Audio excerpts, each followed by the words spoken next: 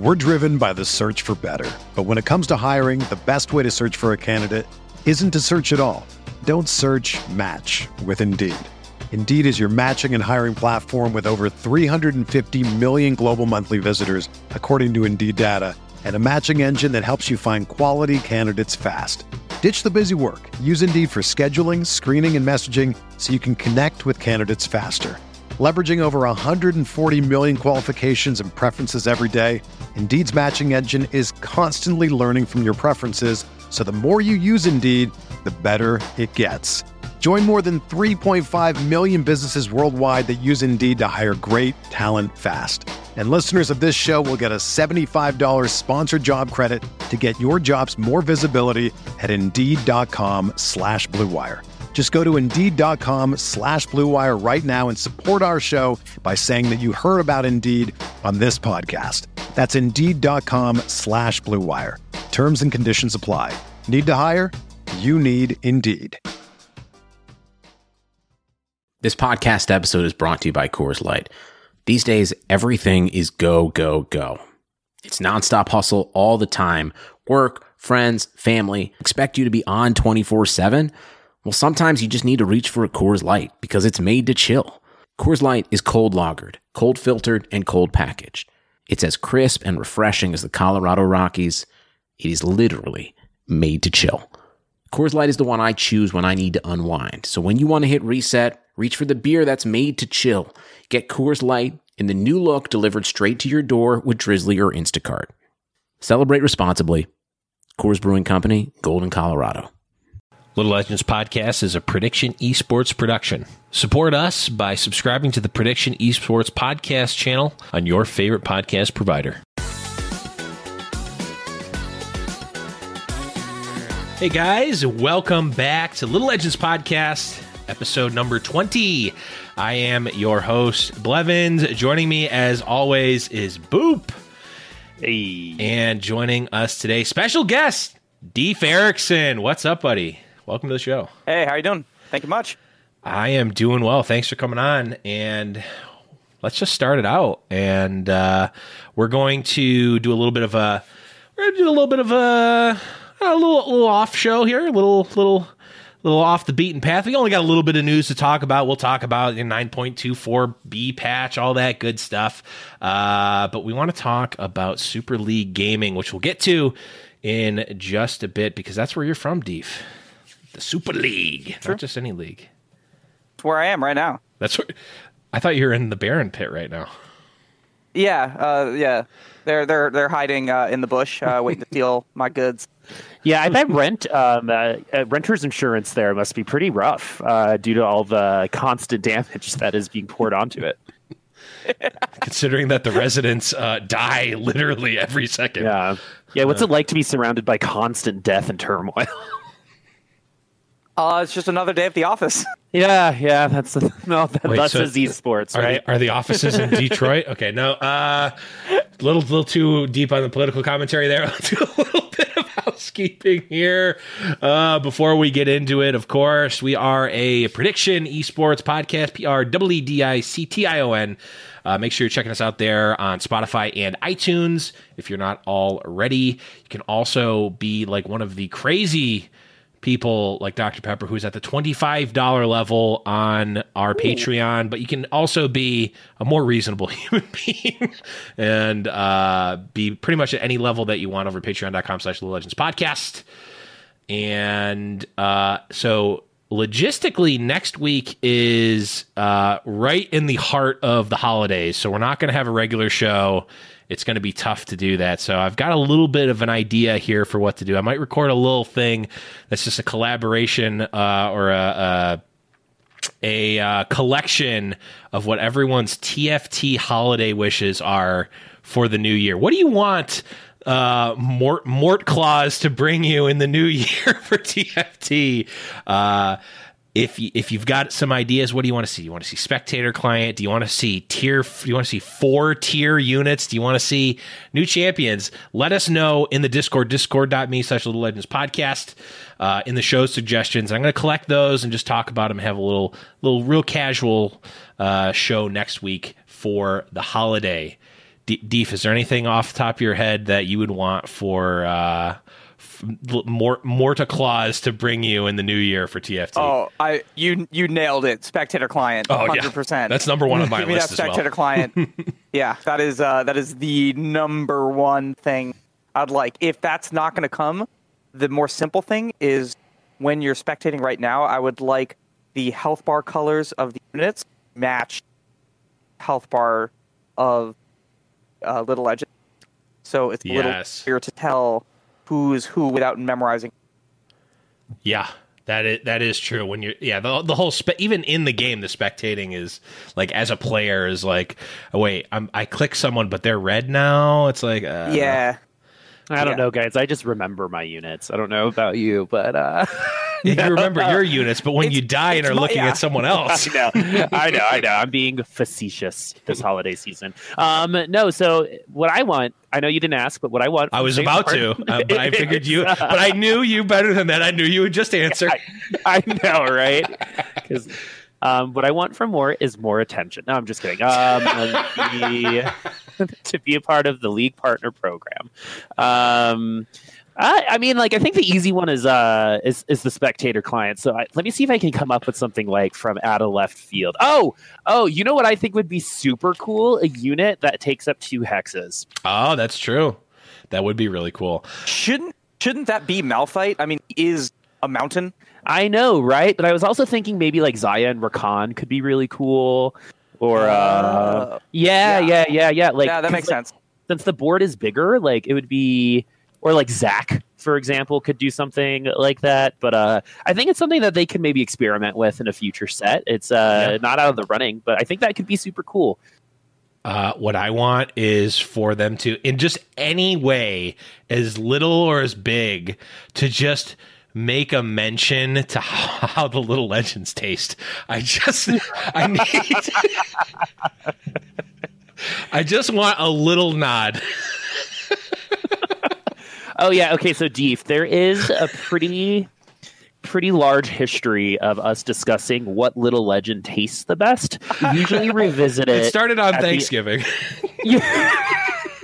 We usually revisit it at the end of the podcast. And now that I know you're uncomfortable by it, we're definitely going to talk about it. We're certainly going to be spending an extended period of time. 100% going to be talking about it. What I don't want to know how they taste. I want to know how you would prepare each one individually. Ooh. Oh, no. We talk about that. Would you fillet and grill? Would you maybe a little... Well, some of the Little Legends are closer to like Kinder eggs, while some of them are closer to like jerky. Like this is we've got it covered. We've got it covered, and we've even got like the emotions of how the Little Legend is feeling.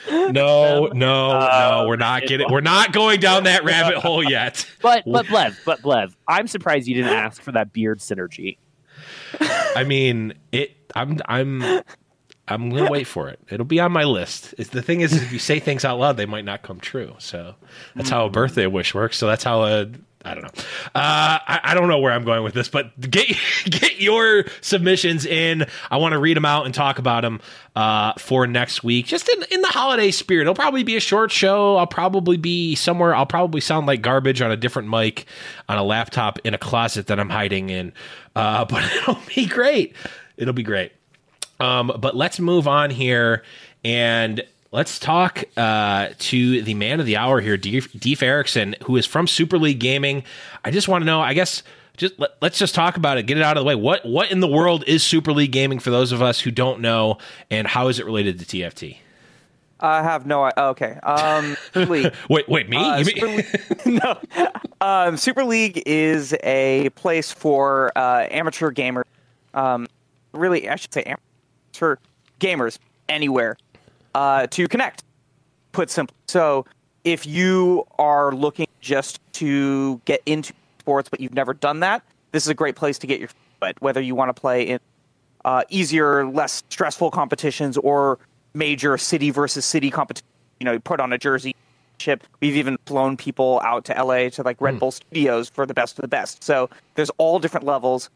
So whether you're looking for something that hardcore or maybe you just want to go to a gaming center city, meet other people that are down to play the games that you like to play, Super League is the place to do that. So that's it put rather. That's awesome. Yeah, and we were talking about it in the preview show, or in the not the preview show, the pre-show. I had actually heard of Super League many years ago when you guys were actually back in the movie theaters. Yep. And I think you guys were doing League, and you may have added Clash Royale, I think, a little bit later on. For the movie theaters, it was League of Legends. We actually did Minecraft. Yes. And we did Clash Royale. Yes.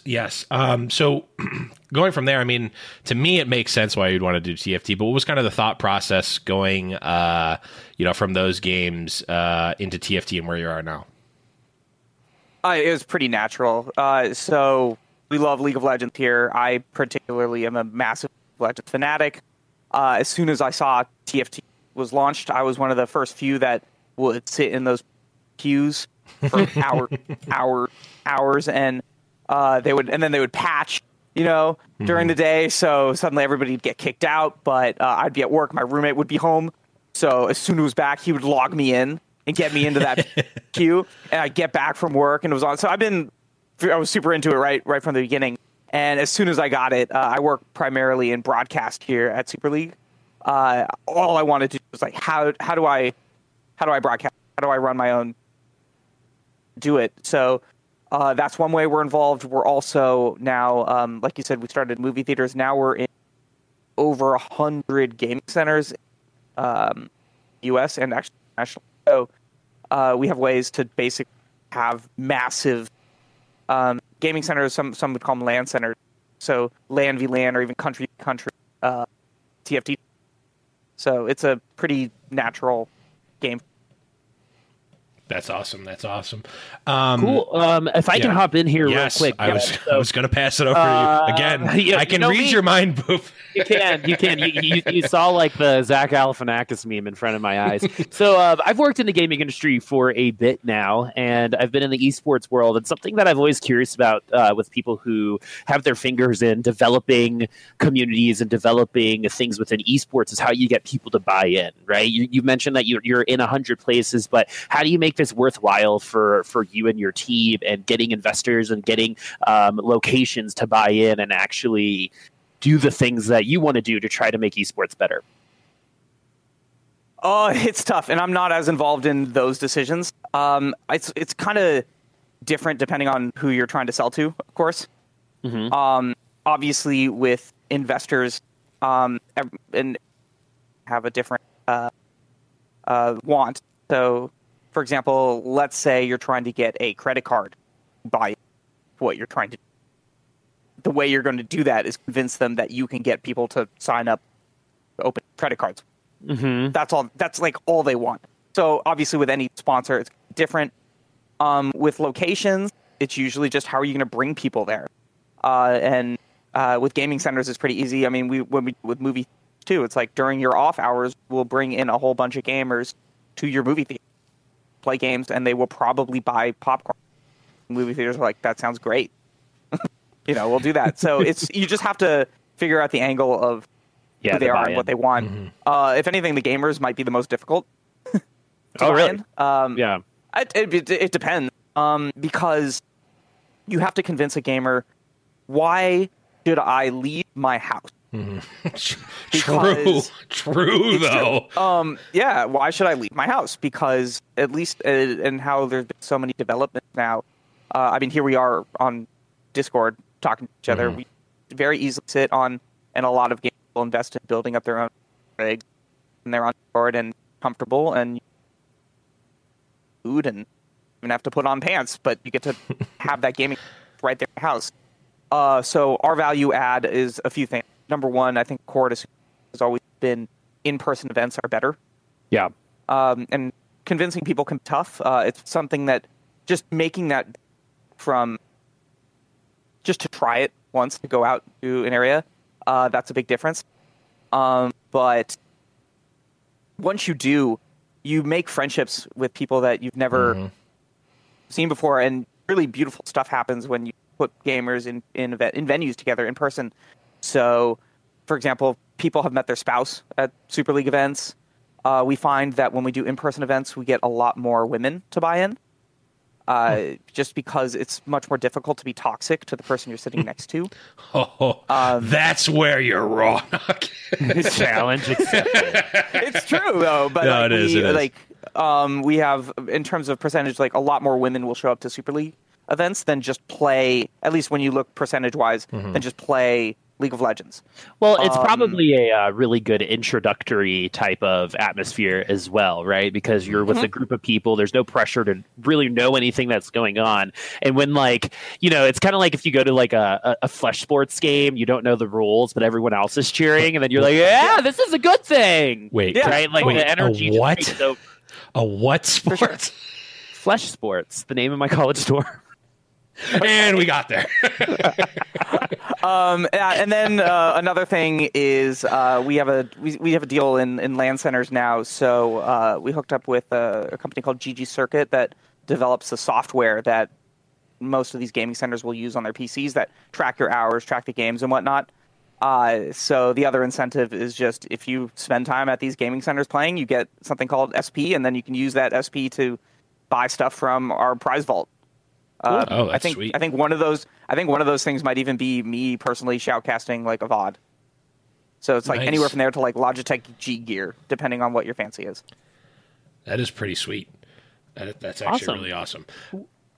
Well, how did you get involved in wanting to be involved, right? So, like, you had to make a decision and say, you know what, I'm gonna be involved with Super League specifically. I'm gonna help out, and I'm gonna lend my voice and my talents to growing this certain esport. So, what kind of got you involved? Because I'm a caster too, and I love hearing kind of like the me too.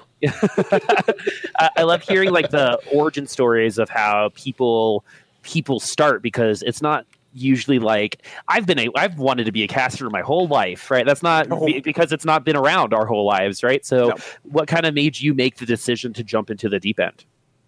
Very funny, actually. And I wonder how familiar it'll be to you, but before I worked for Super League, I would freelance for ad agencies, which I was essentially a professional Googler. Seriously. So what I would do is I would collect found footage that would be used in ads. So particularly, I worked on like shot on iPhone stuff and a lot of those like OK Google commercials, if you've ever seen them. Yeah. It's just footage that was found on YouTube, and I would find that stuff. So I did all that sort of stuff. And then I got forwarded an email from a buddy from Super League. They were just looking for beta testers for League of Legends City Champs Season 1, which is in movie theaters, City v City. It was only in 4 cities. So, but I didn't know that yet. They're just like, come, we're going to pay you $50 to come play in a movie theater. I was like, great. At that point, I was Diamond 4 in League or something. This was when there were still 5. Yeah. Let's see, this was 2016 or 2017. So I show up in a movie theater. I do a beta test. It's fun. I do another, and then they email the beta tester saying, hey, we're looking to hire Action Squad, which are our boots on the ground, the people who staff our events, at least the ones that need staffing. Movie theater ones definitely did. A lot of setup, a lot of tournament admin that need to be done, a lot of tech support. So I was like, that sounds fun. I can work evenings and just do video game tournaments. Super cool. I didn't know that much about Super League. I didn't know that much about esports, anything. And based on my interview, I got the job. Somebody just decided that I would probably be the best person to be on the mic and MC the event. So it was not on my own volition. I just kind of said, this seems like a fun opportunity to work nights. And they just put a microphone in my head and said, go. So that was what I did. And then the game started, and I just started. I had good knowledge of the game at that point. I'd watched so much LCS obsessively, and I was a Diamond support main, so my game knowledge was above par, and that was all I did. I just started shouting stuff, and people were like, "You're not bad at that." And then one person who was playing that season, his name is Mad Magical. He's now mostly my casting partner. He was casting for a bunch of different leagues, primarily one called Compete League, that he then said, hey, you should sign up for this. I never actually got a chance to cast for Compete League because then I just got hired by Super League full-time, and now I'm a caster. That's awesome. Are you color or play-by-play? I typically prefer color, but depending on situations, I will do both. Interesting. All right. Yeah, because I'm Super League's house caster. So Got I will mold to whatever situation needs to happen. Excuse me, sir. May I have the well caster, please? That'd be great. It's you only get Wellcaster on happy hour. Yeah, exactly. Only from 3 to 6. After that, he has to choose color or play by play. Well, yeah, and and that's the thing, because like when Blev and I cast, or when I'm casting Overwatch, there's in Overwatch it's like very stay in your lane, right? So like in different kind of organizations and in different kinds of situations, the style might develop itself. So in your opinion, what would you describe like your style as? And because we have to ask this question to all casters, is like, if you're just starting out, right? Because TFT is a new game, right? So there's going to be new talent that's going to be able there's going to be a new talent that might be able to come in and start cutting their teeth on some initial casting, especially if they're trying to get into other auto battlers or other card games. What advice would you give them in terms of how to get started and what you're like, and how to develop a brand and style? Yeah, so I'm going to go back, because at first I think you asked kind of more like what my brand, what my niche is. Yeah. I think I try to, and I would say that at least the LCS caster that I try to emulate the most would be Kobe. In that I just want to, dude, I love Kobe. So I'm not necessarily trying to be the Azael, where he's more of like a caster's caster. Same with like a Papa Smithy too, where it doesn't matter how good you are at the game, how smart you are. When you listen to those guys cast, they're always going to teach you something.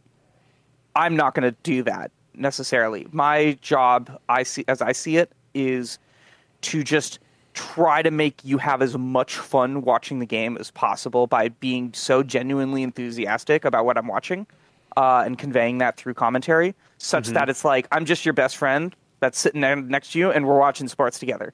And I'm just like that. Oh, yeah, that's that dude I really like to watch sports with, because he has such a good time. And I would say that that's what I aim for. And then as another thing with Super League, since we're doing amateur, and a lot of times we have people that aren't necessarily experts in the field.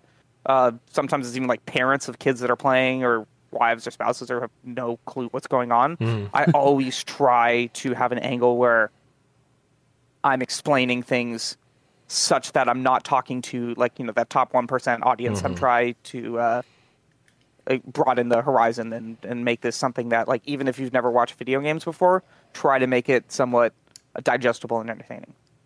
Then the second part, you said, for new people. I'd say one thing you can do is try to figure out what you like about casting, and particularly look at casters that you admire. Figure out why you admire them. Sometimes it's what they talk about. Sometimes it's cadence. Honestly, it's like, because it's just like a rhythmic thing that you just enjoy, and try to identify those things and then emulate those.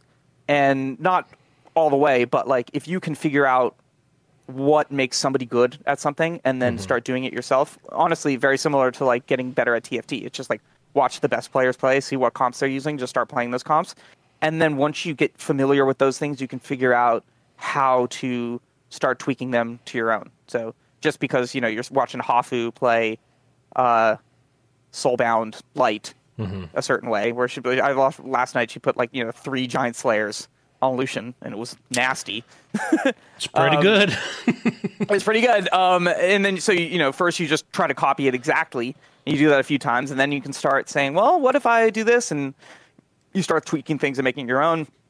It's like that in so many things. And just like in casting, just figure out why you like it, what you like about it, emulate somebody who's better at it than you, and then from there tweak and figure out how to make it your own.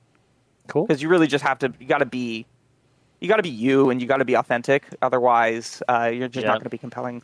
Yep, emulate. Tactically steal is what I like to say to up and comers, right? Just I say tactically crouch too. It's really important because you speak on a lot of stuff that Blev and I have talked about in our casting, right? It's like you have to be entertaining and educational, and how you define yourself, you got to lean into it, right? Like, you have to know what you're good at and build upon your strengths. But there are people who are going to be better than you, and you can emulate, but don't imitate, right? If you ever lose yourself or you sound like someone else, that person already exists. right? Like, what's differentiating you to get hired for this particular event? But anyway, as I get further into the weeds, one more quick one on this casting thing. How long have you been doing it for? Well, so I was doing it in venue for Super League for a year, on and off, but that was very different because it's not casting in the traditional sense. I mean, I stood up there with a microphone in a movie theater solo, like you're emceeing and just like welcoming people into events and giving announcements. And then you're solo casting games for hours. So it actually gave me a lot of bad habits in casting that I had to work out because I wasn't used to casting with somebody else.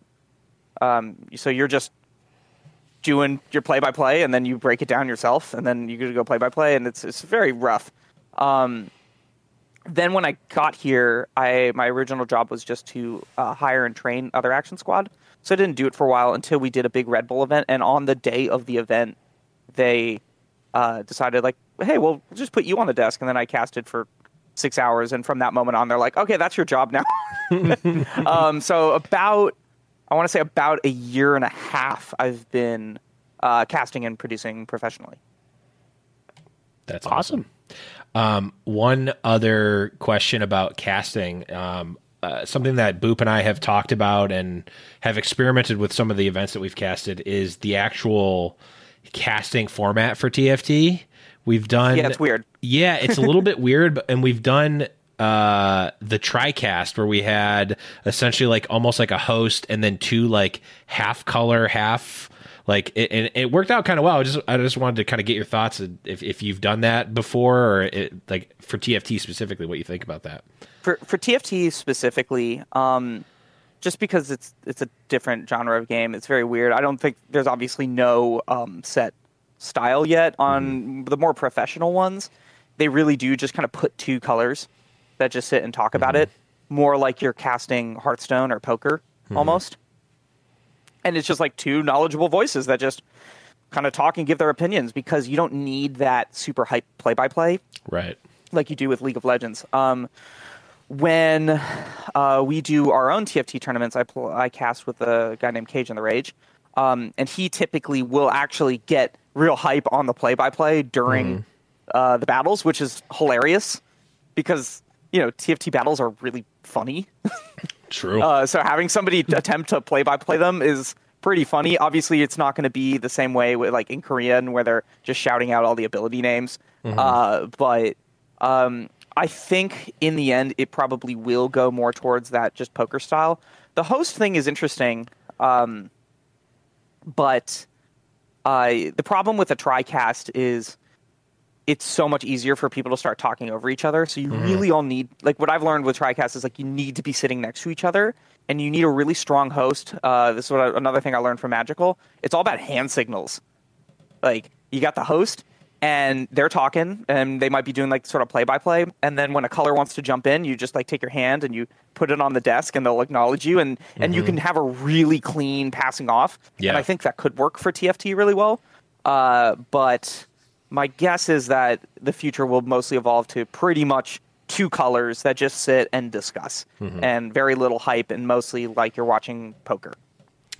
You bringing up poker actually makes me think because poker, depending on the broadcast, but poker, like the World Series of Poker, like the OG 2003, Lon McCarran, Norman Chad is a different format because Lon is the down the line play-by-play and then Norman is literally just saying jokes. Like part of it is like actual casting and then it's like and literally like jokes. Yeah. You could totally do that with TFT. I think we have some brainstorming to do, but yeah. Don't worry, man. We got that under control. No, and I actually do want to provide a little bit of a counterpoint because if you do a TriCast, right, I understand that it's like beneficial to be next to each other, right? But instead of being, I think what that really speaks more. Boop's just trying to say he doesn't want to be next to me, and he's just being. Yeah, I mean a little bit, but what I'm actually trying to say is that so I've been casting for like 4 years now. I got my start in Hearthstone, and I've been doing it for a bit. And I'm kind of old hat at this point in time. And what I noticed about the TriCast, because the only time I've ever done one was for TFT, Cruise and it worked Invitational. really, really well because one, there's a lot of really good dead space to where I think sometimes when two people on a game like TFT are talking, even if they're good casters, the direction of it can be a little bit more improved. And if you get a host who is strong in facilitating, it's more about that inherent trust that is increased by being next to each other, right? Mm-hmm. And knowing the cues of your casting partners, because when I did it with Kenobi and Blev, me as a person, because I like hang out with them a lot, I kind of know what they want to talk about, and I know their idiosyncrasies, and I know how they are going to want to talk about this. It's just kind of like that, like little gentle tap on the butt, like, okay, guys, it's time to talk about this now because it's important now. And it felt really, really good to have kind of like that conductor, right? I think there can be a place for it.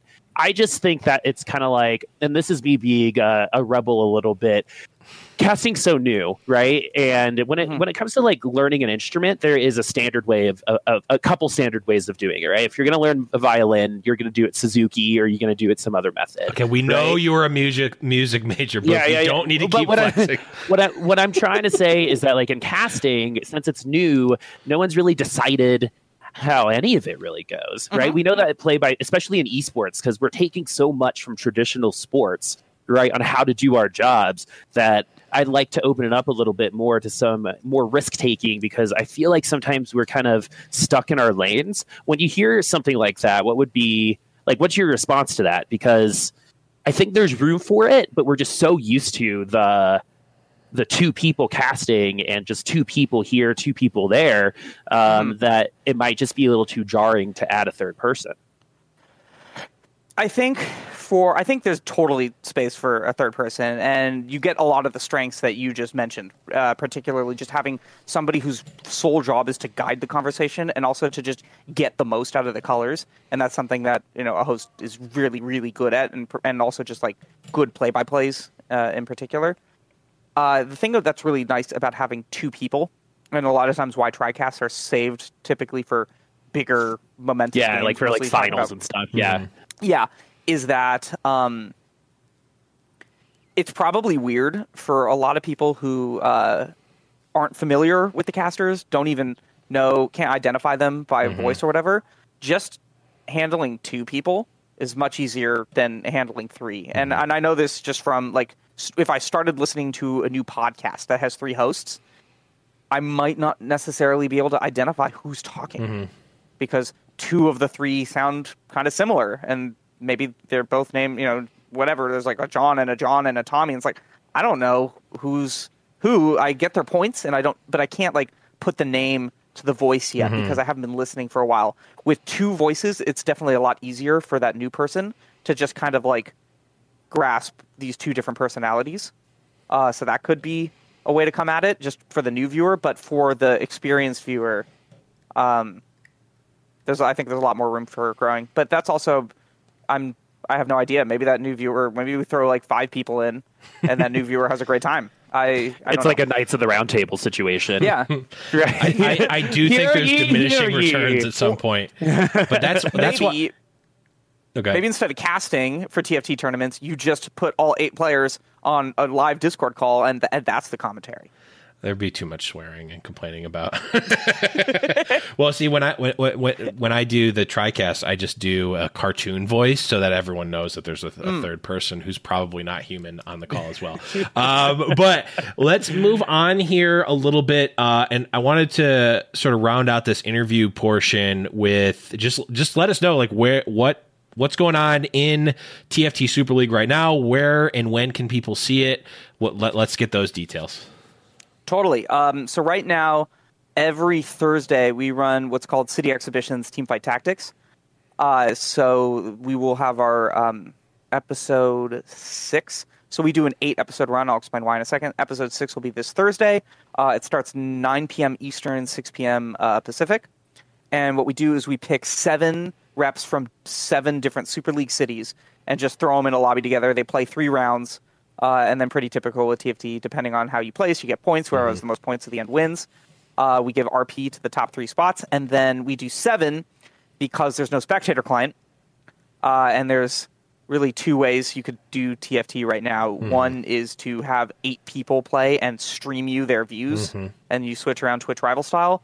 We do it where we're the 8th player. We sack, and over 3 games, the gold that you give away for free is pretty minimal because everybody gets it, and that way we can just like click around and we can zoom in like who do we want to watch, blah blah blah, da da da. You get the game chat too, which is fun, and over 3 rounds, it's fine, and then the top 7 from our 7 episode run will then play against each other on 8 for double RP. What are the 7 cities? Can you do them all off the top of your head?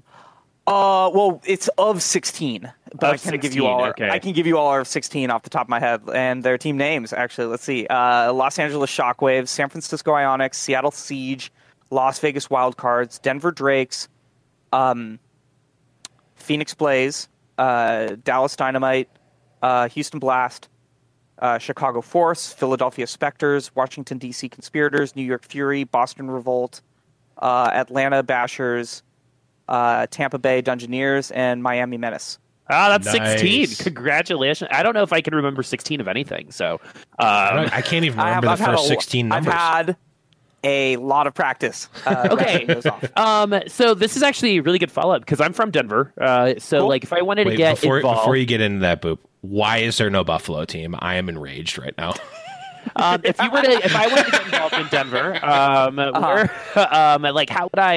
would I get in with you guys, right? So I'm interested in this. I heard about Super League. Oh, I have a team. What should be my next couple steps? Really, your first step is just go to superleague.com and figure it out from there. Right now, most of our events are focused either online at home or at a gaming center where we run GG Circuit. So you would just find the closest gaming center to you. Basically, you put in your zip code, your address, you'll find a place to go. And from there, it totally depends on what's coming up. Right now, we have, let's see.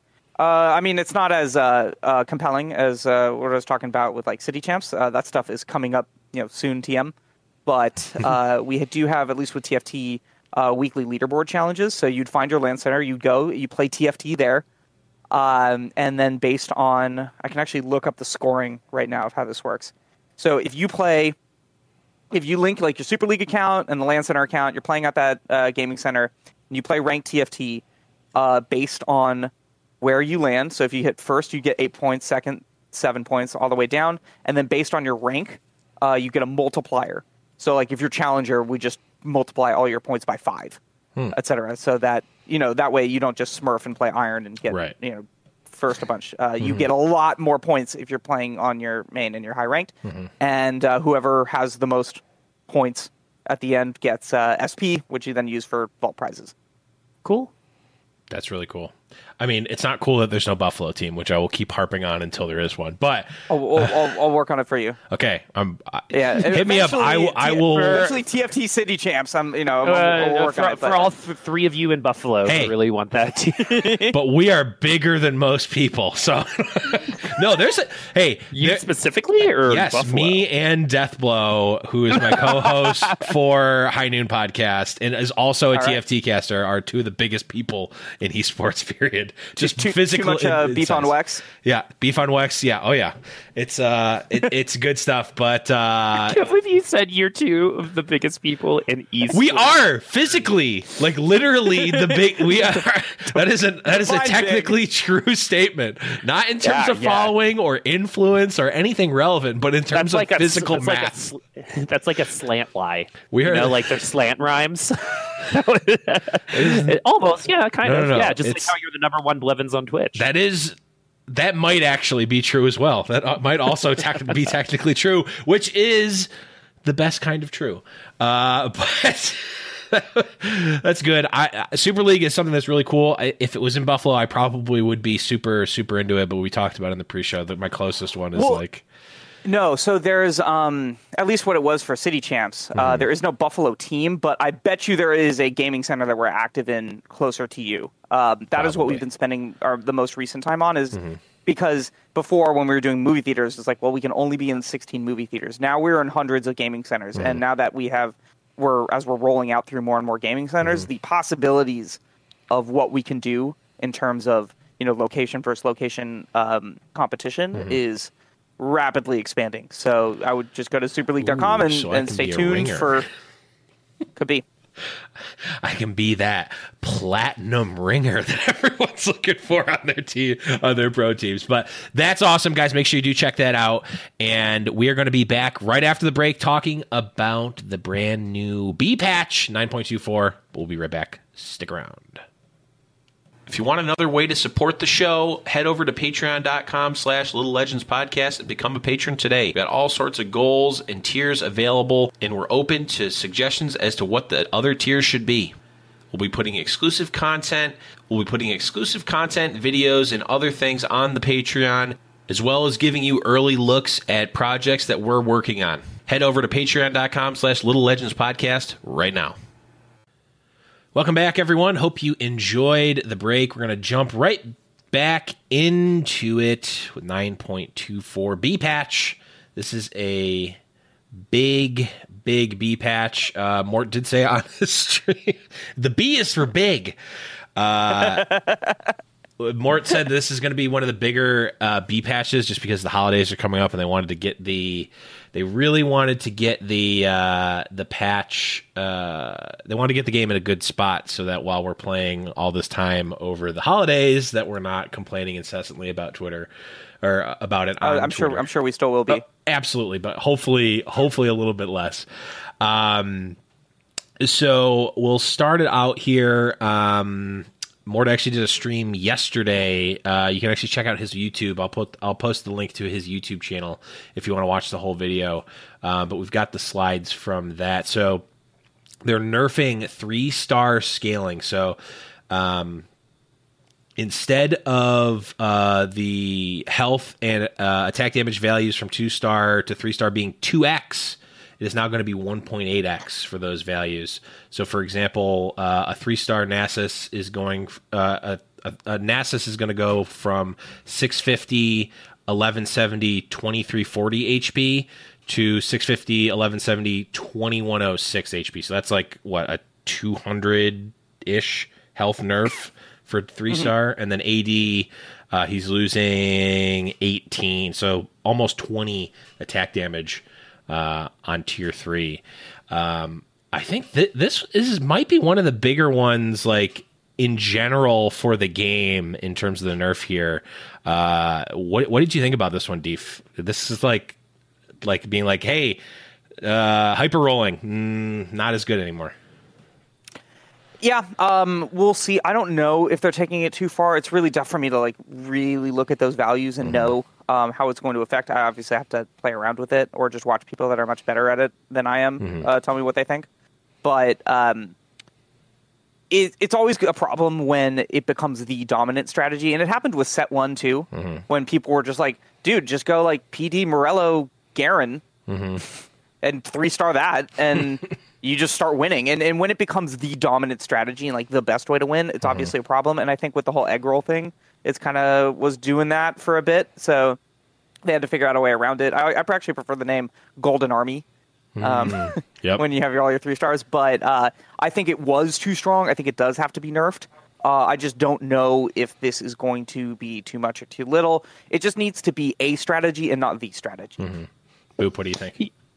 We got the opportunity to talk about this the last time. There was kind of like a no B patch, less B patch situation about what is like the correct way to play teamfight tactics, right? Like what is the original, like what is the strategy that you're going to try to learn when you first start? What will statistically be the best strategy? And, this and this, especially since hyper rolling is so interactive, like with the board, and it requires a lot of knowledge of the game to do well. So I like the idea of hyper rolling being in the game because I don't feel like it ever really got as toxic as the Kassassin back in set 1.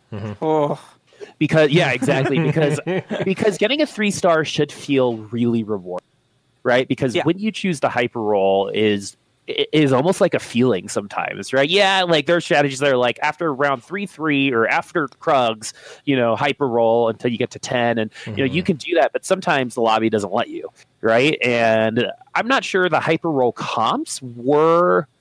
I know egg roll is good, right? But I'm not sure any of those comps were necessarily like walking all over the other ones, if that makes sense. There were just a lot of hyper roll comps, right? So what do you do? Do you nerf comps or do you nerf a strategy? And this time around, they're trying the strategy side of it.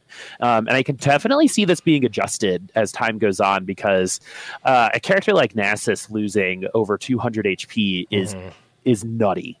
Right. Yeah. And so like, why at that point spend your extra? I mean, for Nasus, it's 3 gold. Right. But for everyone else, spend that extra gold, take 3-star unit when it's diminishing returns anyway. It might make that a little harder to do. But the other side of that equation, right, because I love arguing with myself, is the fact that it will force other strategies, right? Okay, if we take hyper rolling out, what will be the next thing? Are we going to move into what Shapeshifters was in the last patch, which was or Nobles, where you just were rich, right? Like the whole time you had to get to like 70 gold and like stay up there, right? Or will we find out that hyper rolling was one of the better ways of playing the game? This is how we're going to do it. So whatever it is, whether I agree with it or not, we'll learn what hyper rolling really means to us after this, if that makes sense. No, totally makes sense. Yeah, one thing that Mort actually mentioned in the stream was this is not they've actually been talking about this for a little while. So it's not specifically targeting egg roll, although it obviously affects egg roll in a big way, and a lot of the other comps that are hyper rolling in a big way. But what it does allow them to do is it opens up more space to actually expand upon the abilities. So if they just standardize the HP and AD jump from 1 to 2 star as well as 2 to 3 star, like you're still kind of keeping your tiers. It's like, do you want a 3-star, like where in the like unit tier, the raw unit tier list, do you want a 3-star Nasus or a 3-star Renekton to be? Is it above a 2-star brand? Is it above like where does that fit? And I think, especially with Renekton before this patch, it was like Renekton was like a top 5 unit at 3-star, a top 5 reasonable unit. Like it was better than a lot of, or arguably all of the like tier 2 4-cost units. So they probably don't want that. So now it's like, okay, now it's rounding off the top of that. So your Nasus and your whatever 1-cost tier 3 unit is not automatically going to be your hyper carry in the late game. It's like, well, I'm just going to be getting these and collecting them the whole game, and that's going to be my hyper carry. It's like they can still serve a role. They can still be a strong unit. Maybe it's as good as a 2-star 4-cost unit or something like that, or close to it. So it really depends on what they want to do, but they could even like make the abilities for the 3-star more unique. Like if they gave like tier 3 Renekton was like a big, like an expanded range or something, or tier 3 Nasus like mobile game ads on YouTube. Level 0, I look like this. Level 25, I'm bigger, and at level 50, I have big hair. Right. It's they could do something like that where it's like now, like you get an added bonus or something for it instead of just stats. Because like at the end of the day, like if you want to win and min max, like yes, stats are good for you, but like it would be cool if you got, because like, it feels cool to me though. It'll never happen. Like. Well, the Malphite could happen, but like Malphite does 1,000 damage with this ult at tier 3 now. Yeah, which I want to see, by the way. Me too. I want to see Mage Cap like in the Malphite double ult. Yeah, I want to see. Just to follow up on, and I think Boop really did say it best here, is that it should feel really good to 3-star something, and. Right now, and in set 1 too, it's like there are some units that had felt really good to 3-star, and sometimes it's just like, what's even the point? Right. Like, why should I 3-star Ivern? Like, do I really, like, how much do I really get out of it? It's like kind of cool, but it's like the difference between a 3-star Ivern and a 3-star Renekton, depending on your comp, is pretty sizable. So, and that's just like, and they're both low tier units, but no matter what they do, it should feel really cool. And that's kind of why I like what you just brought up with the Malphite and the 1,000 damage ult. Mm-hmm. It's going to feel really good Mm-hmm. to 3-star Malphite. And I mean, really good. And it should, I don't know if it should be as that good for every unit, but Right. it should feel better to 3-star unit than it should to just like pick up brand. Right. I think like they can play around with like just give it like a unique ability or something, even if it's not like objectively good. Because like you just add stats to something, it's like okay, it's very easy. Like this is better because it does more damage or stuns longer or what. Like it's called trundling it. Right. Yeah. Yes. But like maybe if 3-star Ivern gave 3 shields instead of 1 or something like that, that could be a cool thing where it's like, okay, that's not objectively better. It's hard to like, it's not objectively better than a 2-star brand, but it's giving you something Lulu completely did different. in set 1. Did she do more units if she was tier 3? Yeah, she would Upsy Daisy more units. Oh, I didn't even remember that. I mean, what's her name? God, the plants. Zyra. See, I'm remembering these. I need to, you know what I meant when I said what's her name? It was Zyra, obviously. Was that the one I forgot last time too? Yeah, I was literally about to say that. This is like the 4th time you've forgotten Zyra's name, and it's because so funny. I always say, like, "Give them the plants." I always like think about like the fact if like this was a real person, right? And like you're at a party at this point in time, it's your fault, man. You know what I mean? Where you're like, hey, how do you spell that? Plant lady. That's who I would. That's what I would call her in real life. Is plant Poison lady. Ivy. Are you here? But yeah, I think what's really really interesting about this is I'm not sure. Like when Kassadin was a thing, right? We all reacted to it when I just said the word, right? Like it was I reacted brutal, favorably, right? by the way. Like it was the only way to win. Exactly. And it's very similar to Demon Bear too. It's like there were just these, and that was very early on in TFT, but there were just these comps that like were so good that you had to force it, and whoever forced it better won the room. And that whoever just managed it's a really unhealthy. Yep. It's a really unhealthy way for TFT. Exactly. And so now I wonder if the thought process behind this is just saying, you know what, we've got a ton of 3-stars in a lot of these lobbies. If you look at our because I think you're in our Discord now. If you look at our winning builds, you'll notice that every team will have 3 or 4 3-stars, right? Something like this might cause you to say, you know what, because there are so many 3-stars, maybe that's why it doesn't feel as good, right? So let's limit the amount of 3-stars that people want to get because of the stat differences. So the ones that they do invest in inherently feel more rewarding, right? And so that could definitely be another way that they're looking at this. But I love hyper rolling. I mean, who doesn't love pressing that reroll bar? True, right? Yeah. I mean, it's like opening Pokemon cards, right? It's like, yeah, exactly. It's like, oh no, I just lost $1,000. Okay, I'll bet $1,000 on this next hand, make it all back. Right? But I had a lot of fun spending that $1,000. Yeah, exactly. And so now that you're, and there's no compensation. That's the other thing that's a little confusing to me, right? That it's just nerfing 3-star units, and no compensation yet. Yeah, and I wonder if this will the questions I have are is this going to extend or shorten game time? Is this going, you know what I mean? Is this going to cause economy pushing a little bit more, right? Are people going to start inting a little bit more to get to that economy? Because you're no longer going to be potentially racing for some of these garbage 1-star units that don't tier 3 very well. Right. And we'll see, but they're going for something here. And I think they're attacking a problem that they might see being bad in the future. So it's kind of like how the Hearthstone team said, our greatest regret is creating Stone Tusk Boar. which is a 1/1 unit with charge. And basically, because of that card, there are hundreds of other cards that we thought of and couldn't make because of this one card. And I wonder if that's kind of some of the process going into nerfing 3-stars too. Is just down the road, this might actually be a way bigger issue. So let's cut it down now and experiment with how we diversify team comps rather than making hyper rolling really fun for everybody and just making it disappointing when you can't. Yeah. They are getting us ready for the the scientist synergy that reduces the gold cost of units in your hand. Huh? Heard it here first, folks. You'll probably never hear it again because it's a really stupid idea. I like how all you got was a Yeah, that was more than it deserved, honestly. Let's move on here and talk about some of the other changes. Assassin, 3-piece Assassin is now only going to do 50% bonus crit damage, down from 75%. 6-piece Assassin is staying at 150% crit damage. Electric, they're basically reverting the changes that they did last patch. Electric was pretty strong. As we see, like, Volibear as one of the most contested units in the game right now.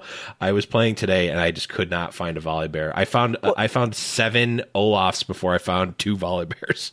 That's nuts. I mean, because it's also just so much easier to get Ornn and Volley pretty early. Yeah. I mean, going down the line Electric is really tough because you gotta find that Zed, but yeah, if you make 2-star Electric too strong, then it's just a really easy thing to go, and it's so easy to just transition into a Zerkers. Yeah, and I think it kept you in the game a little bit too easily, right? Like, it was just you hit your Electric, right, and then you're probably going to be fine for a bit. Right, and unlike Woodland Druid, it actually just naturally transitioned into a very good comp, like, just seamlessly. Yeah. But the changes, so 2-piece Electric is going from 100 damage down to 80, so a slight buff from what it was 1.5 patches ago. And then 3-piece Electric is going from 300 damage to 250, and 4-piece Electric is staying at 500. If you get that Lux, they're saying, you know what, you got it. You get your full damage still. Oh, but if you're going for full Electric, you should deserve it because it's such a risk. Yep, absolutely. It's such a risk. Yeah. It's whenever you have like 2 two low cost units, and the other ones are a 7 cost and a 5 cost unit, right? Yeah, like, we'll give that one to you. Yeah, you're crazy, and we're rewarding you for it. Thank you. Yeah, I love it. Inferno is actually getting a buff here, going from 3-piece Inferno is staying at 70% damage over 4 seconds. 6-piece Inferno is going up to 140 from 120, and 9-piece Inferno is going from 180 up to 210% over 4 seconds. Really just hey, we wanted the all-in Inferno build to be good, and the payoff wasn't there, so they added a little on top for us. I don't think this one's going to be as big of an impact. I think it's still going to be just as reasonable to go 9 Inferno. And even 6 Inferno, it's like, I tried it, and I'm like, oh, this is cool. I'd rather win, though. Maybe this will give us a little bit more, but I don't think so. And then last trait change here is on Shadows, going from 3-piece Shadow is going from 70% bonus damage down to 60. 6-piece Shadow still staying at $140. Kind of a little bit of a marginal change, though. It's paired with a Senna nerf that we'll talk about as well. But Shadow kind of came out of the woodwork here from the rework and really has been a player in a bunch of different comps. Boop, what do you think about these Shadow changes? Well, it's just anytime a dev like works with like the same, the Shadow's been touched, I think, the last 3 or 4 patches in a row, right? So it was kind of like they were trying to push it into something the last time, and they're like, hold on a second, the speed limit is 10 under what you're going, son. Right? Let's bring it back.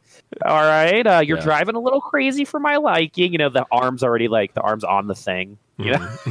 Which is like, don't ever do that with me in the car. I don't know why it makes me so livid, but when someone puts their hand like on the safety thing, I take it as like specific pet peeve. It's I know, man. I take it as like such a personal attack. Just just tell me I'm driving poorly. All right, don't be all dramatic about it and put your hand up there. I hard disagree. Like, I put my hand. It has nothing to do with the person driving. It's just comfortable. I just want to hang out. I mean, I'm also a bad driver, so it's kind of like everything I'm already self-conscious about in my driving, right? I'm the same way as Deef here. I just put my hand there for comfort, except when I'm specifically driving with you, in which case it is, in fact, a reflection of your poor driving. Thank you. I appreciate it. This is a reflection of your bad podcasting. Anyway, and delete stream. all right. No, what I'm thinking about Shadow is I think Shadow, like, inherently, because of its name and like what, like the aesthetics behind it, I think people will naturally be attracted to in terms of trying to go after, right? Because I was thinking about that the other day. It's just kind of like if you were given this list, right? Assassin, Electric, Inferno, Shadow, right? The three of us, and I was just like, pick what you think sounds the coolest, right? One of us might pick Inferno, one of us might pick Assassin, one of us might pick Shadow, or all three of us might pick Shadow because it sounds cool, right? And so more people might be willing to try something like Shadow out, and if it's too good already, then what are you doing with it, right? I don't know. That might be the most crackpot theory I've ever heard about TFT. No, I actually think it's pretty legit. I remember when I looked at originally when I looked at the different things, it's like, oh, Shadow's cool. And then you've got, I mean, Senna wasn't out there, but Kindred, there are these champions that are like, look really great. And it's like, oh, they do more damage and they reset. It's like, it just feels like a really fun way to play the game. It has a cool sound. I actually do think there's a lot of value in that. That's why I was so attracted to Yordles. That it was a cool ability. It was cool Yordles. No. I was great at Yordle comps. Same. No, God. My girl. All your My girl. all Poppy Yordles. Watch 2019. Yes. No. She was good. I climbed to plat in season 6 playing Poppy support primarily. Poppy support's legit. I actually really like Electrocute Poppy Jungle as like the off Poppy build. I did. I mean, before it was Electrocute, when it was Thunder, whatever. Yeah. Yeah, I would go 12-18-0 in the old Masteries with Thunderdome. I'm going to call it Poppy Sport, but I digress. But basically what I'm trying to say is just like the popularity of these builds, I think, might be affecting popularity. Affecting balance a little bit. And why am I surrounded by awful people? One of us.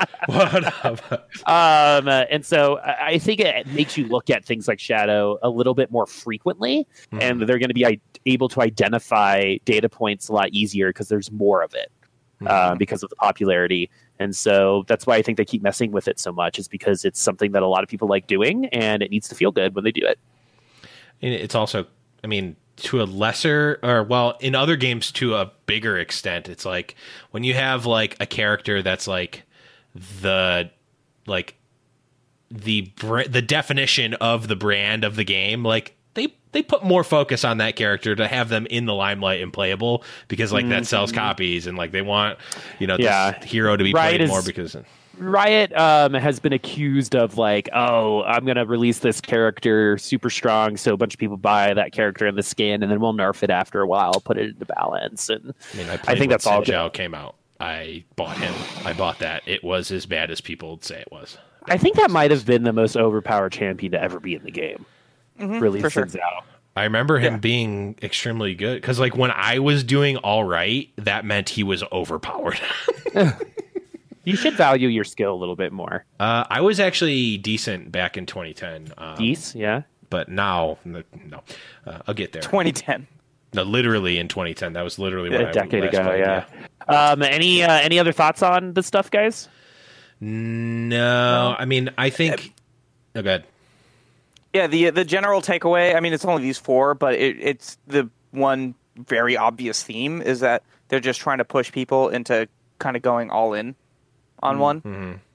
Very, very slightly, but and it's only 4 of the many, many options. But a lot of the big comps right now are blends, if you will. But it's just like a little bit of this, a little bit of that, a little bit of that. Blenders. But it seems like maybe they're gonna try toying with, making just kind of going all in on a trait a little more rewarding. The vertical comps, if you will.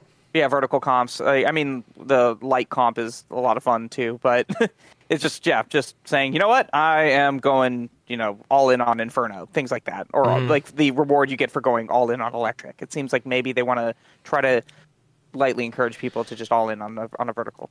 Well, I think it's still like if we're talking about competitive and high level, challenger level or whatever tournament level, it's still probably not good to go 9 Inferno, right? It's not going to be reasonable to do that. 6 Inferno is maybe a niche, like you spike it sometimes and you get it, but it's probably still going to be in most comps across, hundreds of games of sample size. It's still going to be a blend a lot of the time, unless something is more pushed or not, depending on the patch. But what it does do, and I think that Mort has actually mentioned in streams and in tweets and whatnot, is like when you have those numbers and it's like at least playable. New player comes in, and I actually had this experience when I was playing with a friend who had never played before. And they're like, what do I do? And I'm like, well, I'm not going to tell you the meta because that's not... I'm like, here, do this. Just take every single light unit. Just take every light unit and put them in. And like, you're going to be reasonable. You're going to be doing things. You're going to be things are going to start to click for you a little bit. And then you can start to see what they do and whatnot. But you're like getting at least like you're getting natural power spikes by getting to 3, 6, and 6 light. 3 and 6 Inferno, et cetera, et cetera. So it definitely puts those like natural, like not bumpers, but like guiding lines for new players to be like, I'm just going to, you know what? I'm going to pick every Inferno unit. I'm going to try to get those in and hit those points. And maybe, if I get 3 Inferno, I can also get 3 Shadow in because there's overlap here and you're starting to learn that stuff naturally. So it's very useful to have those things be attainable, even if they're not tournament meta good. Yeah, for sure. And they're obviously, the developers' minds are going to be looking to that as well, because it's not just the tournament players that fuel it. So let's move on here and talk about some champs that got changed. Nocturne, the blender. We're powering down the blender. Going from Sphinx. 40, 60, 80%. He's on new stuff. 40, 60, 80% passive healing for his ability to 40, 45, 50. Rip tier 3 Nocturne. Boy, oh boy, is that hurt. I mean, tier 2 also hurts, man. Yeah. That's 15% last pass. That's crazy. Yep. It's big. It's big, but I mean, at this point, he should just be a 2-star unit. I mean, told you about Nocturne like that. He's still going to be strong. He's just not going to be like meta warping and like, they got dispatched. Not on the same level, but like if you consider Kassassidin like S+ tier or like S++ unachievable ever again tier, this was like a tier in terms of like you got the spatula, you get the Blade Master on Nocturne. It's that powerful. Like comparatively, it was still like a tier below, maybe even a tier and a half below, but like it's still like, well, you got your Blade Master Nocturne, which when he attacks, he gets double chances at the proc because his ability is also an attack, so you get 2 chances for the proc there, and then when he spins, each of those spins also count as an attack, which can also trigger Blade Master. So it's like, well, I guess you just get the blender, okay? You turn on the blender and you just ramp it up and it just kills everything. And because the steel buff, you literally can't even like get lucky and spike and kill him because he has that natural protection built in. So it's a lot of things that they that all lined up into him being really, really powerful. So they're really blunting the sharpness of the blades in Blender now. I personally think it's a good thing. Next change here is going to be Zed. His AD is going from 80 down to 70. His armor is going from 30 down to 25. The one thing that Mort mentioned on the stream that I thought I didn't realize and was like, wow, looking back, it was kind of crazy that this was the case. But Zed had the highest base AD in the game, which makes sense for a 5-cost unit, but he's a 5-cost unit that makes more copies of himself. Yeah. And he has the highest base AD in the game, more than Master Yi. It's like, yeah, maybe they should have just changed that in the first place. What do you guys think? Deef, we'll start with you. I don't know. I'll have to play with it. I don't know. I think honestly, maybe the armor might be a bit more of a change, because I think just being able to kill him faster before the shadows get, or not the shadows, I guess the summons. I always think it's really funny that Zed has 3 things and none of them are shadow. But anyways, that the summon, it's just about being able to burst him before the summons get out of control. So I think that's actually going to be a bigger change than the AD, even though it's a smaller numerically. And I don't think a lot of people were building AD items on Zed anyways to boost that. It was just mostly mana and just trying to get as many summons as possible. So I actually see the armor change as a bigger deal. Yeah, and the armor change is adds up, right? It's not just 5 right now. He's going to be just taking more damage in general, which, like you said, if someone's bursting you down, or maybe like you're facing off a predator comp, that he's going to get down to that execution level way quicker. 30 to 25 is a massive change. Yeah. And especially like if you compare it against some other things, right? Like to get below 30 for the type of characters that is, right? It's really forcing him to like do something with it, right? You're starting to like, because this is the other thing, like with 5 cost units, like it's another thing you have to invest in, right? 5 gold is a lot, right? Gold in this game is everything. And so when you invest 5 gold into something, right, it needs to work really well. But sometimes I think it works too well, and I think this is just bringing them down to something a little bit more manageable, because these are changes that they could revert or switch back. Because like Riot also likes, you've been playing for a while, Dave, so you know Riot likes like increasing armor by 2, right? Attack damage going 5 from AD. Attack damage going from 63 to 65. Right. Yeah. So like they're okay with making those kinds of changes. So maybe we'll see like Zed's armor go to 27, or the ZAD go back to 75 in the future. But I think that he also feels really overwhelming, and that's bad for just like going up against it, because again, fun and interactive, right? And I think these changes overall are good for that reason. He just had everything, and also made more of himself, which also had everything. So also hinted a little bit at maybe doing a more systematic change of Zed in the future, but not something that they're going to do on a B patch. So keep an eye out for that. This next one was one that hit me personally a bit here, because after Eric Thomas showed me the Senna Shadow Rangers, or Go Shadow Rangers comp. Sorry.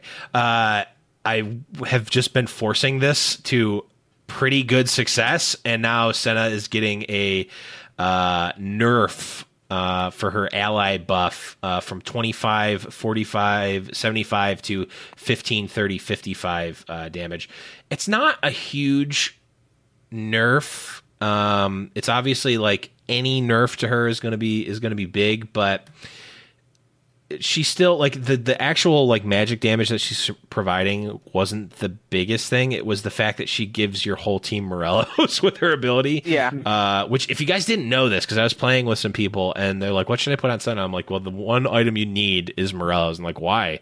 Like, because it gives your whole team Morellos. And they're like, wait, that's how that works. Yes, it does. Because it's weird, because it gives them bonus magic damage from her. So it's like she's kind of it works. Just trust me, it works. It's really good. But I mean, I think this is part of the reason that the Shadow nerf was only a 10% on 3-piece. It's because they also did this, and they've been really good at like, we're not just going to lop everything off. We're going to do take a little bit off of here and a little bit off of here, so you can still play the stuff around. What do you think, Boop? I actually haven't gotten I haven't played a lot. Right, you've been away. Yeah. I've been away from my computer. Big shot so, like, with Overwatch casting. I'm sorry. #actual bragging. But no. So like, we did our show last week on Tuesday, and I flew out the next day. And so like, I haven't gotten to like really, I've watched some videos to like kind of like stay up to date. I think the aesthetic of Soulbound is pretty sick. Right. I also play. I also like am very good at playing Senna mid lane in regular League of Legends. Because in my team, the one that we have for Clash, I usually am an AD carry player, and we have another one at AD carry. So I had to move mid, and so I was just like, I'm just going to play AD carries mid. I don't care what you guys say. How do you build AD carry? I mean, Senna mid. Just out of curiosity. I do it with Dark Harvest and Did you the do Mirror Mana lethality? build. Yeah, Mirror Mana lethality. Cool. The Dark know some Harvest of is these the most words. fun part about that. Because I just love that sound that when you get the Dark Harvest stack just feels so good. It's like one of the most satisfying. It literally is like, when you have a pimple on your face and you get it out and you're just like, Why are we "Oh." talking about this again? Because you know what I mean, right? Oh, I wish I did. There is a reason why Dr. Pimple Popper It's like is when you- one of the... It's like when you bite into a roasted feather knight leg. Yeah, Yes, yeah, exactly. yes. And the juice just squirts all over your face. No, Wait. it's when you crack up what's the new one? What was the new one called? When you crack one of those open and just see the delicious caramel insides and just and just rub your face all in it. oh god. Yeah, okay. If we haven't already lost subscribers. I mean, at this point, you're in it to win it with us. True. We ain't gonna change. That's true. We but are yeah, doubling down on this. We're leading in. So yeah. So I've been seeing that Senna and Lucian have been on the stronger side. I've been watching some streams and seeing this. The crazy thing is like sometimes, especially with new characters, like you'll be like, okay, they're new. Like maybe the community just needs to like learn how to counter this, or maybe there's an itemization we're all missing, because that's happened in the past. I'm blanking with it, but like in other metas and other games, sometimes just time is how you get rid of that meta. Yeah, for sure. But it's pretty telling that it's this kind of nerf this quickly. Yeah. Right? Showing how strong it actually was. So if I were you, I'd probably be picking up Senna and and doing a bunch of comps with her. I know she's super contested, but this is showing you that, all right, this person's pretty good. I should maybe use her while I can for some free love. I really like the Lucian light comp, where you just put as many damage items on Lucian, you put a GA on Senna, and then light everything else. And then you just put Lucian in the front line. He dies, but it doesn't actually die. Yep. And just keeps doing damage untargetable until you get through Senna's GA. Yeah, it's really strong. I haven't been able to actually get the light build of it to work, but I've worked the Lucian in the Rangers comp and the Shadow Summoners. It's like it's really good. I've just like Senna has quickly become one of my favorite units, especially on ocean maps, because she just pops that her alt immediately when she's on an ocean tile. So been a real favorite for me, and I'm hoping that she stays relevant at least, which I think that she will. Next up is the Sad Mummy Amumu. Mana is going from 5150 to 5125, and the Amumu spell range is getting flattened out here. It's going from 2, 3, 4 hexes to just 3 across the board. Makes the 1-star Amumu, I think, a little bit more reasonable to actually get an ult off, because and like better when you get it, because like it was a little tiny baby ult, and he's a little tiny baby that dies really quickly. Now he's got a little bit of a chance at least to get one ult off at tier 1. It's like I just never wanted to run a tier 1 Amumu unless I got him super early, but like even then I just was like I'll run Nasus before until I get a Amumu too. It was bad. Deef, have you had any experience with Amumu yet? No, I'd agree with you there. And similarly, back to that conversation of when you 3-star unit, it should feel good. When you buy a 5-cost unit that you can put into your comp, it should feel really good. So I kind of like that they're flattening it out, because you're never going to get a 3-star Amumu. I've never seen a 3-star Amumu. I mean, it's possible, but it's just not going to happen. So nobody's really missing out on that 4-hex ult. Right. But the fact that you can now play that 1 cost and get the 3-hex ult, I think, does make a big difference, combined with the fact that they're just buffing Infernal a little bit. So I'm sure it'll play better, but I don't know. I'll have to still try it. I rarely ever go all Infernals. I feel like most of the comps are much more physical heavy now that everybody's going for. But it'll be worth trying out. Yeah, I just hope he's playable. Like it always stunk when there's like that 1 5-cost unit that's like, okay, here's another Misfortune. It's like, Oh God, Misfortune. remember old Misfortune before they like fixed her targeting. It's It's like, oh god, you'd rather have like You're any just here to 4-cost. give my Jinx gunslinger. Yep, I know, exactly. right? Oh my god, misfortune. But part of me like misses it. You know what I mean? Like part of me like that was like part of like that was like an ingrained part. You knew you played TFT if you like brought up misfortune, and then everyone was just like, oh, misfortune. That was just like one unit. Yeah, I know, If you're right? lucky. That was like a part of like early TFT. Like we were there for that. You know what I mean? True.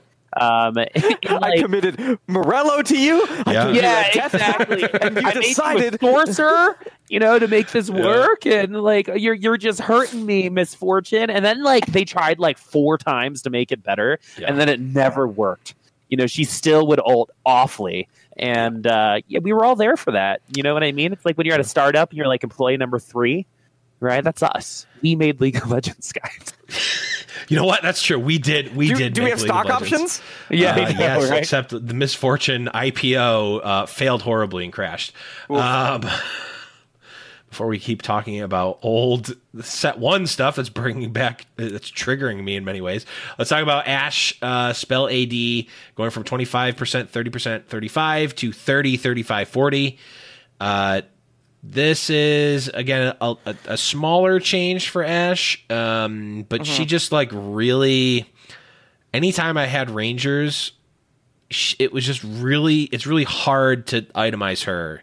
She never felt like, I always like wanted to go the Kindred route or even like the Ezreal route, like always felt stronger in this Rangers comp in set 2 because she's just so like bland. Like Crystal is not, it's like built-in defensive items on your offensive unit, which it's good so that she doesn't get bursted down immediately, but it just never felt great. And obviously she doesn't have Glacial anymore. She's not really providing you anything else offensively besides the Ranger buff, so it just always felt better to put the items on someone else, and now she's at least getting a little bit of extra attack damage. But I'm not. I don't know. I'm not sold on Ashe. I don't think it's gonna make. I don't think it's gonna make too much of a difference.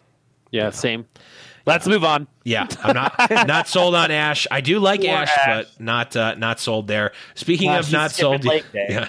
Speaking of not sold, we are getting Twitch buffs, which I love to see. Twitch. You know what? You know what? Twitch might be this set's misfortune. He's not 5-star, but I think he's maybe the closest to it. It's close, but they are pushing him. He's going from 60 to 65 AD, and his mana is now going from 90, from 090 to 070. I mean, they're pushing it, right? Like the problem is like both Ashe and Twitch feel like they should be 3-cost instead of 4-cost. Yeah. They don't feel. Go ahead. I mean, if I'm going Poison Predator, I'm still putting my items on Singed. Absolutely. You're still putting your items on Singed or even Mundo. Even Kog'Maw. Yeah, or Kog'Maw. Like Kog'Maw is just a better unit than Twitch. Twitch just kind of fills it out. Mm-hmm. And he's more there to like apply poison to everybody. But when you have a Singe that's going to do it anyway, right? Like they're just like he's just extra. He's like a win more type of situation, and not even that. Right? He's just like also like visually, you can't really see what's going on when he's ulting, and like he's just like he's for a while too. He's arguably the most disappointing unit in the set, but not all units are supposed to be good, right? It's just that he's 4-cost, so you're like, what the hell, guys?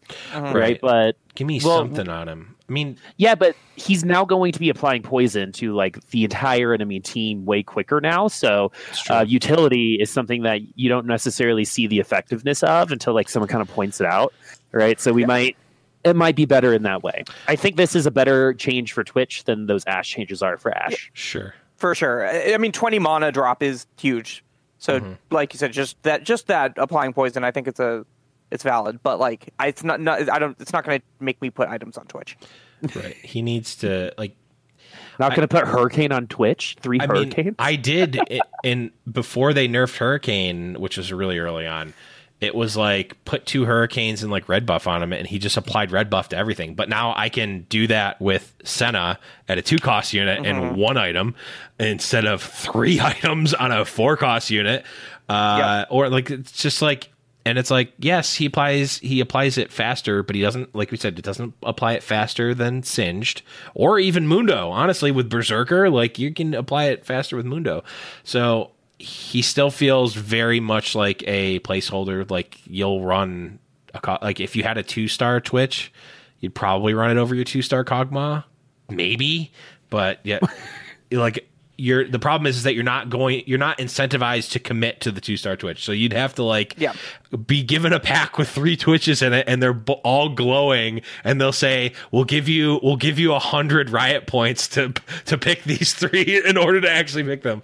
So probably not looking at Twitch anytime soon. But maybe, I mean, again, it's hard for us to just look at the numbers and be like, this is a big or a small change. It seems small, but it could actually be relevant. But let's move on to other small changes. Brand getting his mana max reduced back down to 80 from 90. Brand went from Omega Lol super OP to kind of medium, even on the bad side, and with how the meta is shaped out, looking pretty bad. And this, I think, just kind of, gives him a little bit of a nudge back up. I don't think it's going to change too much. It just seems like people have kind of moved away from mages, but he's still doing a lot of damage with his ult, and it's just going to, like, the earlier it happens, the better, right? So there's more targets to bounce around. So to hop on that, how sometimes you don't see changes until a lot, later down. Mm-hmm. When the meta moves back to mages, I imagine that people go right back to brand, mm-hmm. and we just don't see it right now because everybody's focused on AD heavy comps. Right. Mm-hmm. Yeah. It's tough to really see how strong a unit is when you're not regularly putting 3 completed items on them. So, yep, definitely good for him. Good for the mage players out there, which are few and far between right now, but that will certainly change. This might be one of the bigger changes that seems smaller because it's on a 1-cost unit. Zyra spell damage going from 70, 80, 90 to 55, 65, 75. That's nuts. Holy nerf. Yeah. That's a huge nerf. Rip plants. Just like, do not like the plants. I'm glad about this, honestly. She was just annoying. She's still probably going to be good. Yeah. Because she applies. The thing about the plant is just like how we were talking about Twitch and Poison. Mm-hmm. It's the same thing with her and Inferno, right? And that early on.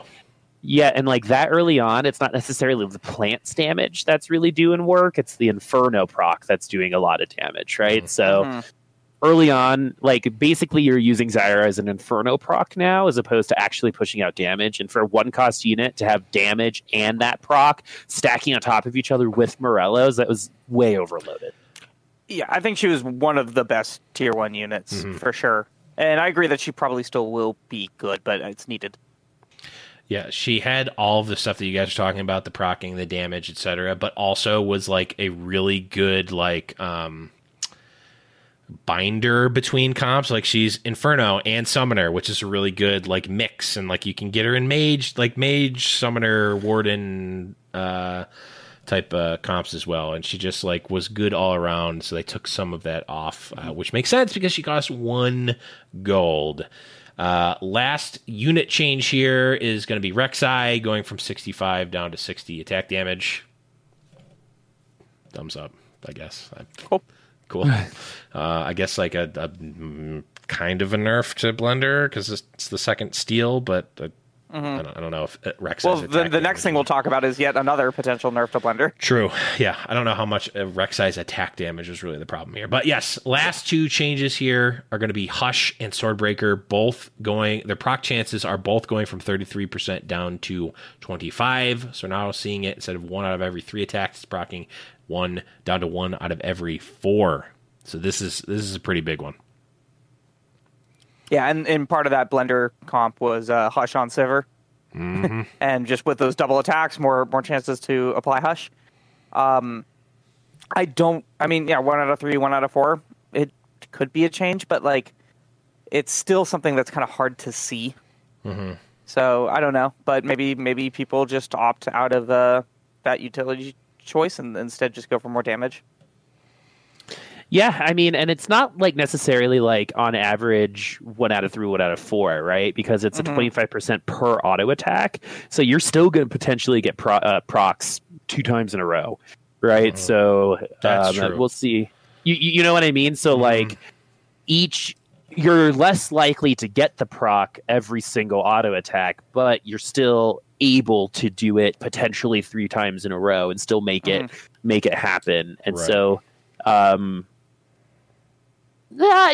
I'm okay with these 2 items. I think in particular are some of the least interactive in the game, that and Ionic Spark. And I have opinions on these 2 particular items along with Ionic Spark that I've belabored on about for a very long time.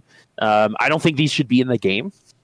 Personally, I think Mort might agree with you honestly about Hush and Swordbreaker. I'll have this convo with you. It's very similar to like the problem with the Hex Tech set in set 1. It was like, and Phantom. It's like, and that was a problem that TFT was kind of moving in that direction. I'm really happy they reset on set 2.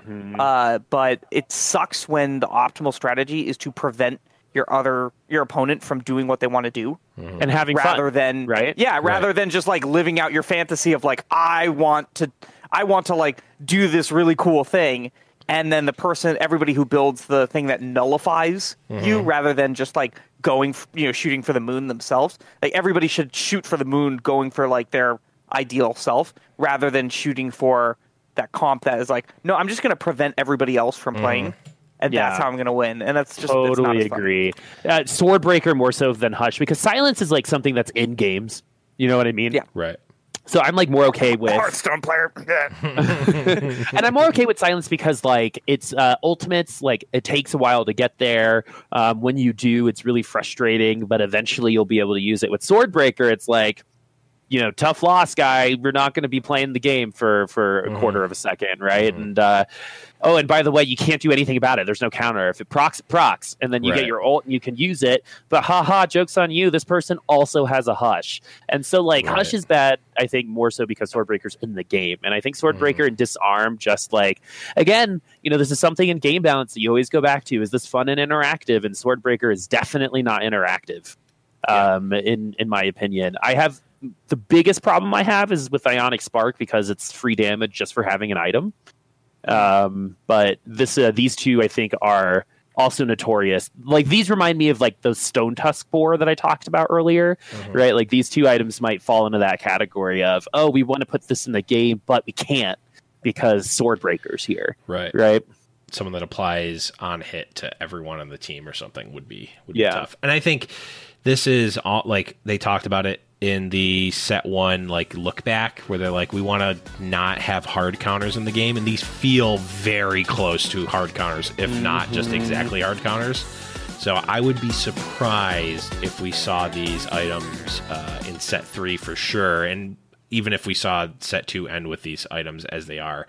As we know in patch 10.1 there are going to be changes which we'll be talking about in a later episode.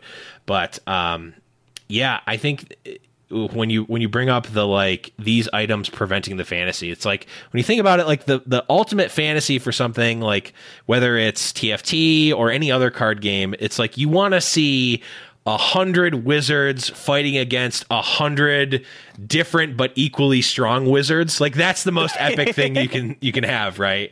But if it's like you have one wizard preventing the other person from having any other wizards, that's not fun or compelling at all. Yeah. That's how I break it down in my mind, but I'm an idiot. So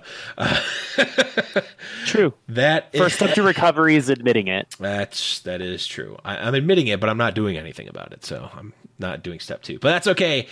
And that is patch 9.24b. Overall, Deef, what do you think about this B patch? Yes, no, thumbs up, thumbs down? I'd say overall thumbs up. I don't have a problem with anything here. There was no real complaints.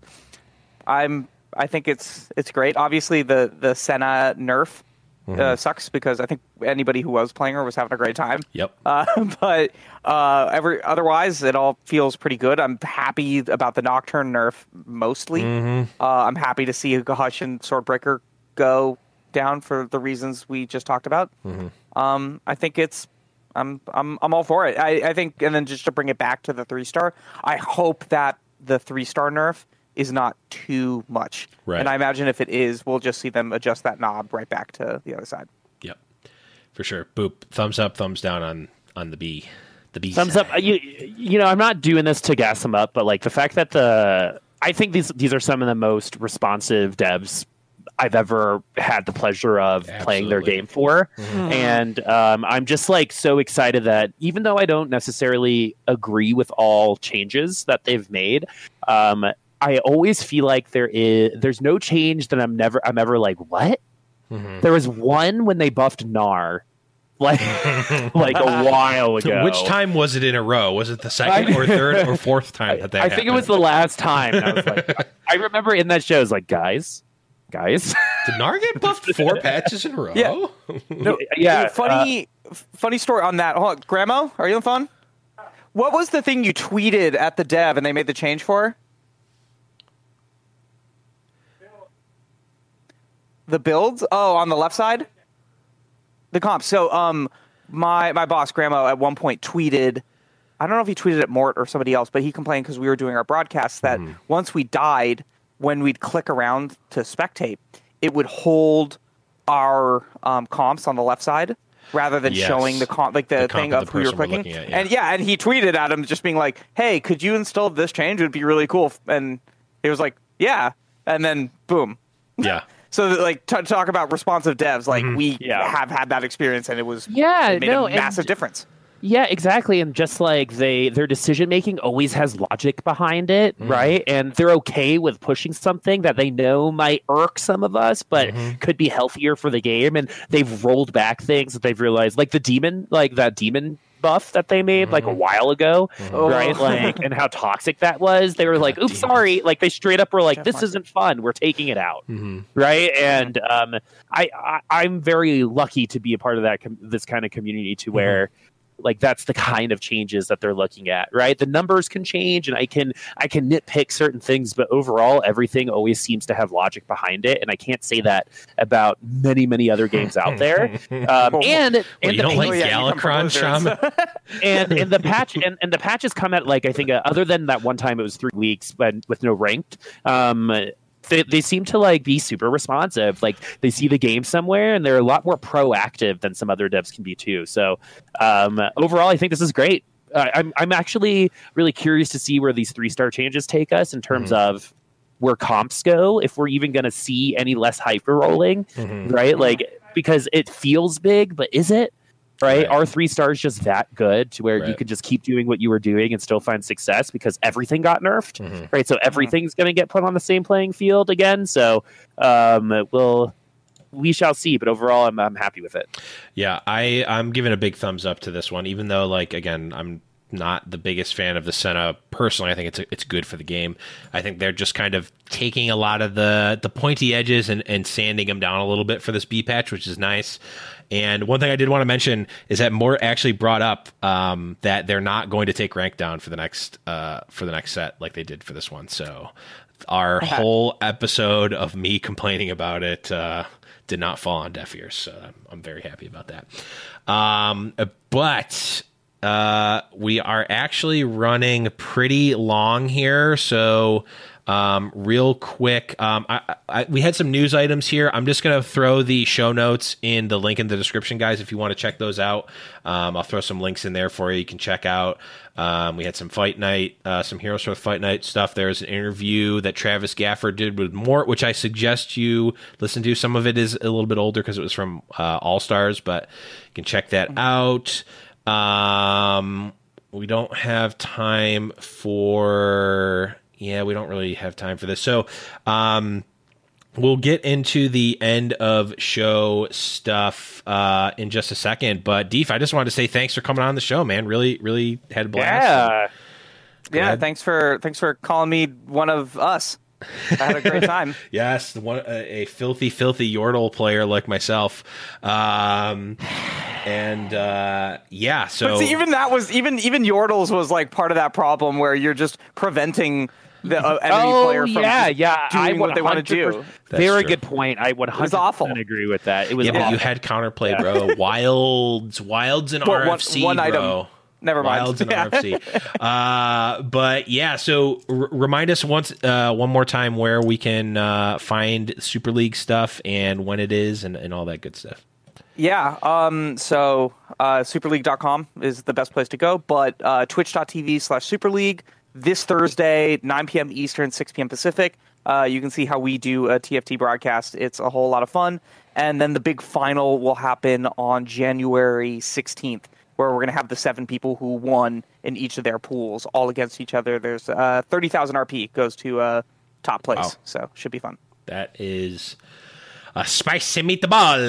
I love it. Buy a lot of Little Legends with that. That's true. Ooh, a lot of delicious, tasty Little Legends. But that is going to push us into the end part of the show here. You got there. We got there. You got there. I'm just like trying to think. There's so much stuff that I'm skipping, but we'll go. I want to go over a couple because we skipped it last week. I want to go over a couple of comps. I have a bunch pulled here, but we'll only do a couple here. Of course, guys, if you are new to the show, make sure you join the Discord, discord.me/Legendspodcast. And what you can do is when you get a first place in a game, post it in the Post Your Comps channel, and there's a chance that we'll talk about it on the show.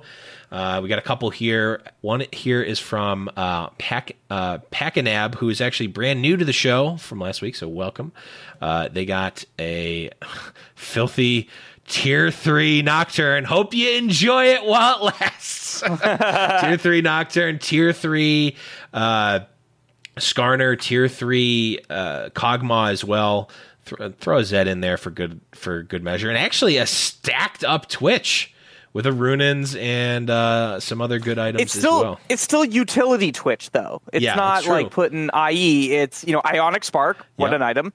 Zeke's also a utility item, and Runons to spread the poison. They're all utility. I like it. I like it a lot. Really good one there. And we'll do one more here. Oh, this one. Oh, shoot.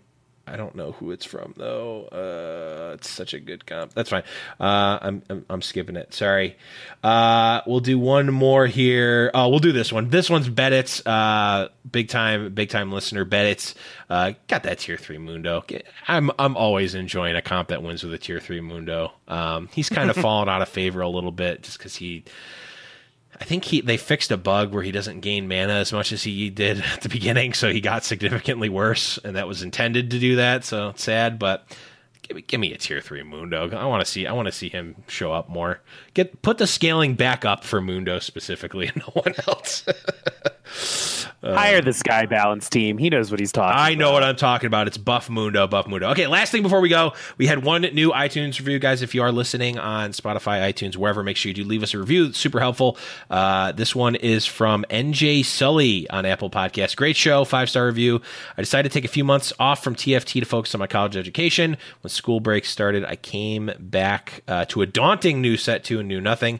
Little Legends Podcast helped me get right back into the game as if I had never left. Thanks, guys, and keep up the good work. Thank you, NJ Sully. We do try to do that and fail a lot of the times, but sometimes we do help some people. That's great. But that is going to be it, guys. Thank you, everyone, for listening again. We've talked about the links to where to go. Discord is going to be the best place. Discord.me/Little Legends Podcast. Check out Super League Gaming. Super League. What is it? Superleague.com. Superleague.com. Superleague.com. Make sure you check that out. See if there's a place to play. And if you guys are playing, let us know in the Discord. We'll shout you out and all that good stuff. Tag us. Everything and all things in between as well. But that's going to be it. Thank you, everyone, for listening. And again, thank you to our $10 patrons, Angry Frog, Undead Gamer, and Dr. Pepper. We will see you guys later. For Boop, for Deef Erickson, I am the Blevins, and we will catch you guys not next week, or next week for a little mini holiday episode, but after that, we'll catch you later. Bye-bye. Bye.